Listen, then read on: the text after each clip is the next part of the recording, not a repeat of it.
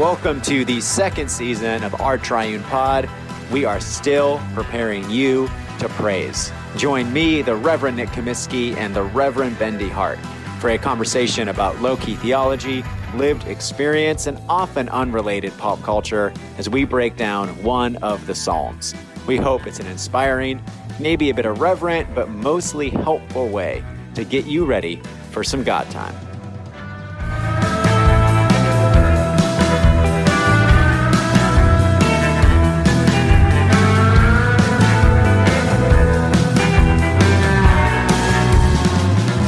Welcome back to the pod with the best content, Our Triune Pod. Nick, how you doing? I'm well, Ben. You didn't even rehearse that intro, but it was on point. I'm feeling good today. Feeling good right now. We'll see in like 3 minutes, but yeah. You're literally drinking Huel as we speak. So I mean, of course it's you're giving me my point. fuel. Hey man, I just got back from New Orleans, went for the very first time, did a wedding, but also had a lot of free time. Super fun. What have you been up to? Taking care of my child, taking care of church. I went to a concert Friday night, saw one of our favorite bands, Titus Andronicus. New album, The Will to Live. Very like classic rock. It was fun. We had a major storm here on Friday, that Hurricane Ian thing. There wasn't a hurricane in North Carolina, but it was a lot of rain and a lot of wind, but we braved it, me and a couple guys from the church, and went and saw a rock and roll band. So it was fun. It's a good time. Awesome. I won't bore our listeners with recounting the stories of Titus Andronicus, but one of the best New York City concerts I've ever been to is with this guy. Absolutely. Pre-pandemic, just rocking the building down. That's true. Well, man, I think you have something for our Unrelated this week. What were you thinking? Well, yeah, you were sharing before we started recording about this wedding you were doing, and it just made me think of any liturgical gaffes that you've been the perpetrator of or witness of, things you've done in a service that was like, I wish I could take that back, or that was kind of funny or super off time. Ooh, yeah. Like that. Yeah. I mean, this is how good I'm doing on this pod already. I forgot that we had that conversation. But so this past weekend in New Orleans, again, a great American city, no city in America like it. I'm just living my dream. Finally, I had to do some work, and we have the wedding. And I mean, this is a beautiful couple, amazing family, a wedding with maybe 40 people. And I'm starting with the famous lines, dearly beloved, da da da da da. The bride is just so pumped for what's going to happen. Her father is in the front row. He's maybe 5 feet from her. He's in his upper 80s, and he can't figure out when it's his turn to do a reading. So he is, I guess, talking to his wife or the people around him. And he's like, I don't understand what's happening. Everyone in the room can hear. His wife is trying to silence him, and she's being as loud, if not louder than him. So we get to vows, and they're still talking. And I see the bride and groom like looking over. But what do you do? And I'm not going to be like, hey, Dad, shut up. Yeah, totally. But oh my gosh. Let me hear yours, and then I'll say something that I screwed up on, because that was kind of me telling on someone else. Yeah, I mean, that's what I'm about to do as well. And I don't know, this is not particularly funny, I suppose. It's actually not funny at all, but it looms large in my memory. So there's this moment in the funeral service, prayer book funeral services, called the commendation. And oftentimes it takes place like at a gravesite or at a columbarium, and you'll commend the deceased to the Lord, and oftentimes with ashes in the ground or with a body being lowered, coffin into the ground. And we were doing this funeral, this is a number of years ago. And every death is tragic, of course. This one had a particular bite to it. And I was gathered with the family and, relatives in like a waiting room before the service was going to begin. And at this church, and I'm sure at your church, our church here, and Raleigh doesn't have one, but there's this role, a verger, which in our sense, it was a volunteer role, but the verger is kind of a master's in ceremonies of the service. They kind of orchestrate and choreograph the different elements, different volunteers and everything, and kind of keep a handle on it. It's a helpful role when you have a complex service. Anyway, this verger, dear guy, very good at his role, but was kind of gathering the family and talking through the different elements of the service. And it was a room that was relatively like thick with grief. And we get to that moment and he just goes, and then he says, okay, and then Nick, you're going to do the condemnation. And I kind of like froze and looked at him, and everyone kind of froze and looked at him, but he didn't realize that he had said condemnation, not commendation, and then just went through the service. And then like 2 seconds later, we're like, all right, it's time to process in. And the whole time I'm like, that family thinks I'm going to condemn the deceased at the end of this service. And luckily, I disabused him of that and apologized, and the verger apologized profusely. But it was, I mean, it's funny now, but at the time, it was pretty horrifying, honestly. Oh, yeah. Especially with how you led the story about it being not a great funeral. Yeah. People know what we mean. Yeah. One more thing before we start. The very first time I did communion, I was, the body of Christ, blood of Christ. I raise up the chalice. I put it down too hard. The wine literally jumps out of the chalice in the air. The two people beside me see this. I see this. In that split second panic, the wine miraculously all falls back in the chalice. Wow. And that's when I learned that our Lord is present in the elements. Amen. That's good. All right. You're hosting. Psalm 111. Alleluia. I will give thanks to the Lord with my whole heart in the assembly of the upright in the congregation. Great are the deeds of the Lord. They are studied by all who delight in them. His work is full of majesty and splendor, and his righteousness endures forever. He makes his marvelous works to be remembered. The Lord is gracious and full of compassion. He gives food to those who fear him. He is ever mindful of his covenant. He has shown his people the power of his works in giving them the lands of the nations. The works of his hands are faithfulness and justice. All his commandments are sure. They stand fast forever and ever, because they are done in truth and equity. He sent redemption to his people. He commanded his covenant forever. Holy and awesome is his name. The fear of the Lord is the beginning of wisdom. Those who act accordingly have a good understanding. His praise endures forever. All right, Nick, take it away. Well, this is one of those Psalms where the trees, a few of the trees or individual verses or phrases are rich, but it can be hard to see the forest, at least for me as a reader and as a hearer. It's kind of hard to not think of it as just a collection of beautiful but somewhat isolated verses. And the way my brain works, at least, is I really like structure, and it's hard for me to understand something without saying the whole. So one way to think about this psalm is it opens with a individual in the midst of the congregation, but an individual giving thanks and saying, God, with my whole heart, I will praise you, hallelujah. And verse 2, great are the deeds of the Lord, is the kind of thesis statement. And what the psalmist does over the next 7-8 verses is unfold the different deeds of the Lord that caused him, the psalmist, to erupt in thanksgiving. And so that theme, the deeds of the Lord, what are the deeds of the Lord that the psalmist praises? And I don't know if you can pin a particular event, a specific event in the life of Israel that is attached to this occasion for Thanksgiving. I think one way to understand it is the psalmist is using the Exodus event, God's liberation of the children of Israel, as this kind of paradigm for what God does, right? So what does God do in the world? God does Exodus events. God grants freedom. God breaks tyranny. God provides and conquests and gives provision. So this psalm is in some ways an unfolding of the Exodus events that take place for the people of God in every generation. God's always in the business of granting freedom, breaking tyranny, providing. And yeah, I think in some ways, as much as I can tell, that's the forest, an individual saying, in the midst of the congregation, I will praise you. Your deeds are great.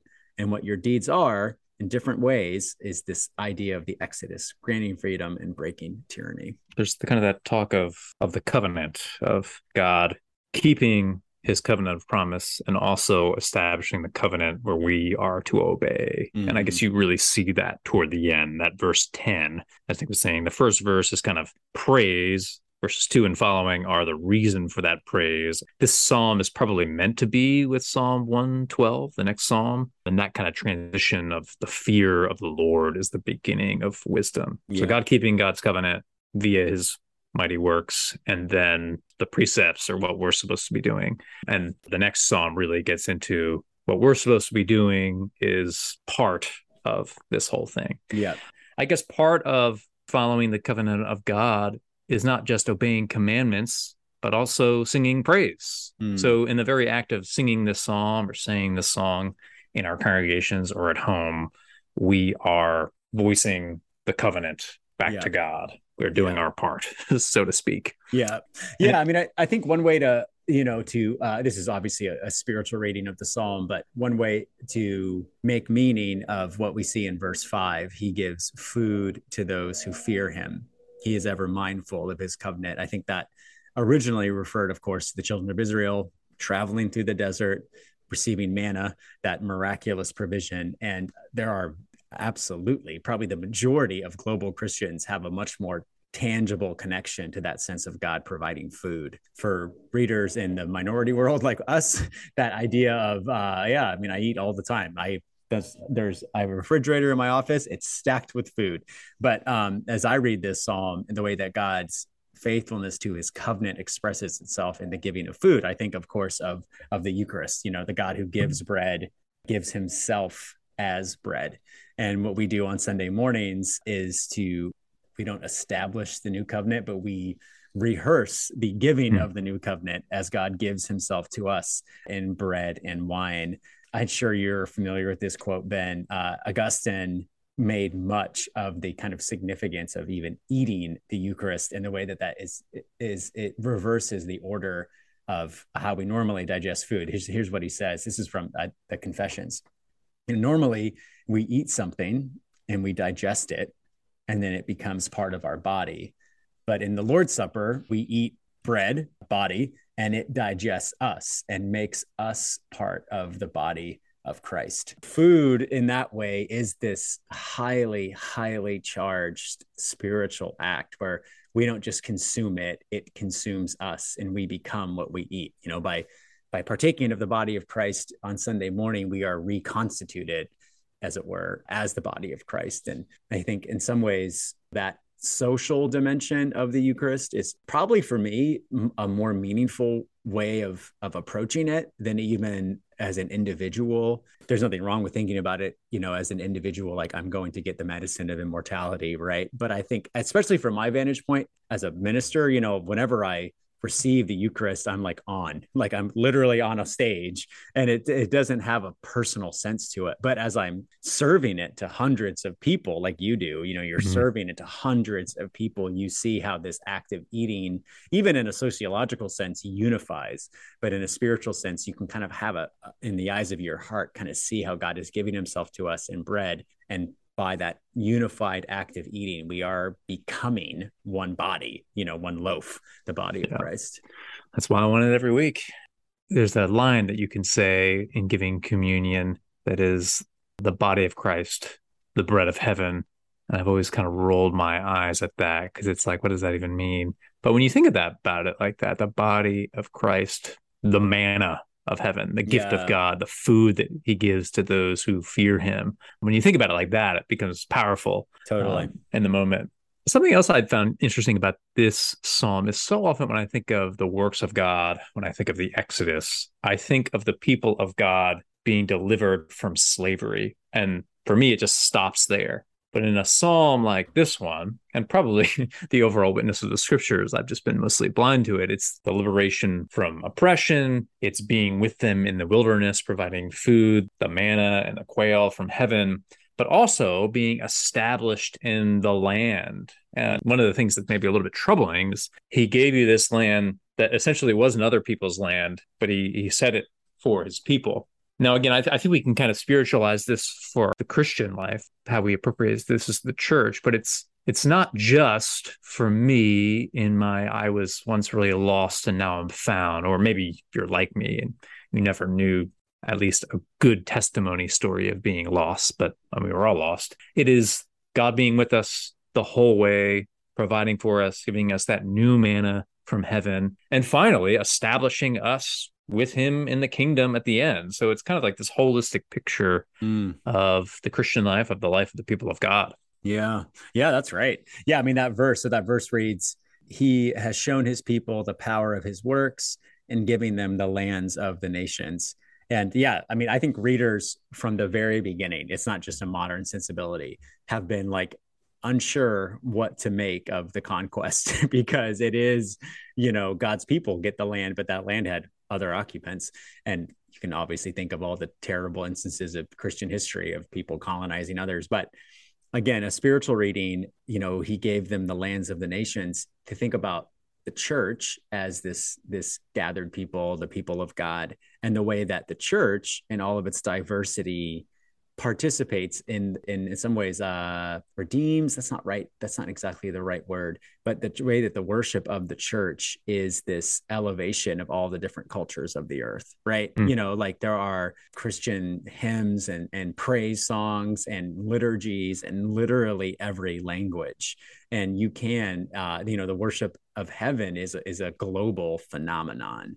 And it's easy to take that for granted in some respects, but it is pretty remarkable that the church is this transnational, transcultural entity that absorbs the best of every culture and uses what is in every culture to glorify and praise God.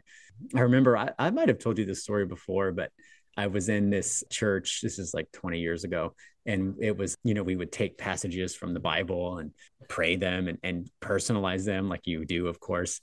And someone was talking from a passage in Isaiah, I think, about the nations and God sending his servants to the nations. And he was saying like, yes, I want to be a servant that goes to the nations. And I remember this person kind of sitting next to me. He's like, don't you realize, man, like we are the nations, like we were not part of this plan originally, and we are not the center of this drama. Like we are the nations. And so that the church, in a place like America, it's obviously endemic to think about ourselves as the chosen people. But in reality, from the perspective of the Bible, we are the nations, and our culture is in some ways alien and has been absorbed into the worship of God. And that's, it's a beautiful thing. Man, ending on a convicting word. Thanks for that, Nick. All right. Psalm 111. Hallelujah. I will give thanks to the Lord with my whole heart in the assembly of the upright, in the congregation. Great are the deeds of the Lord. They are studied by all who delight in them. His work is full of majesty and splendor, and his righteousness endures forever. He makes his marvelous works to be remembered. The Lord is gracious and full of compassion. He gives food to those who fear him. He is ever mindful of his covenant. He has shown his people the power of his works and giving them the lands of the nations. The works of his hands are faithfulness and justice. All his commandments are sure. They stand fast forever and ever because they are done in truth and equity. He sent redemption to his people. He commanded his covenant forever. Holy and awesome is his name. The fear of the Lord is the beginning of wisdom. Those who act accordingly have a good understanding. His praise endures forever.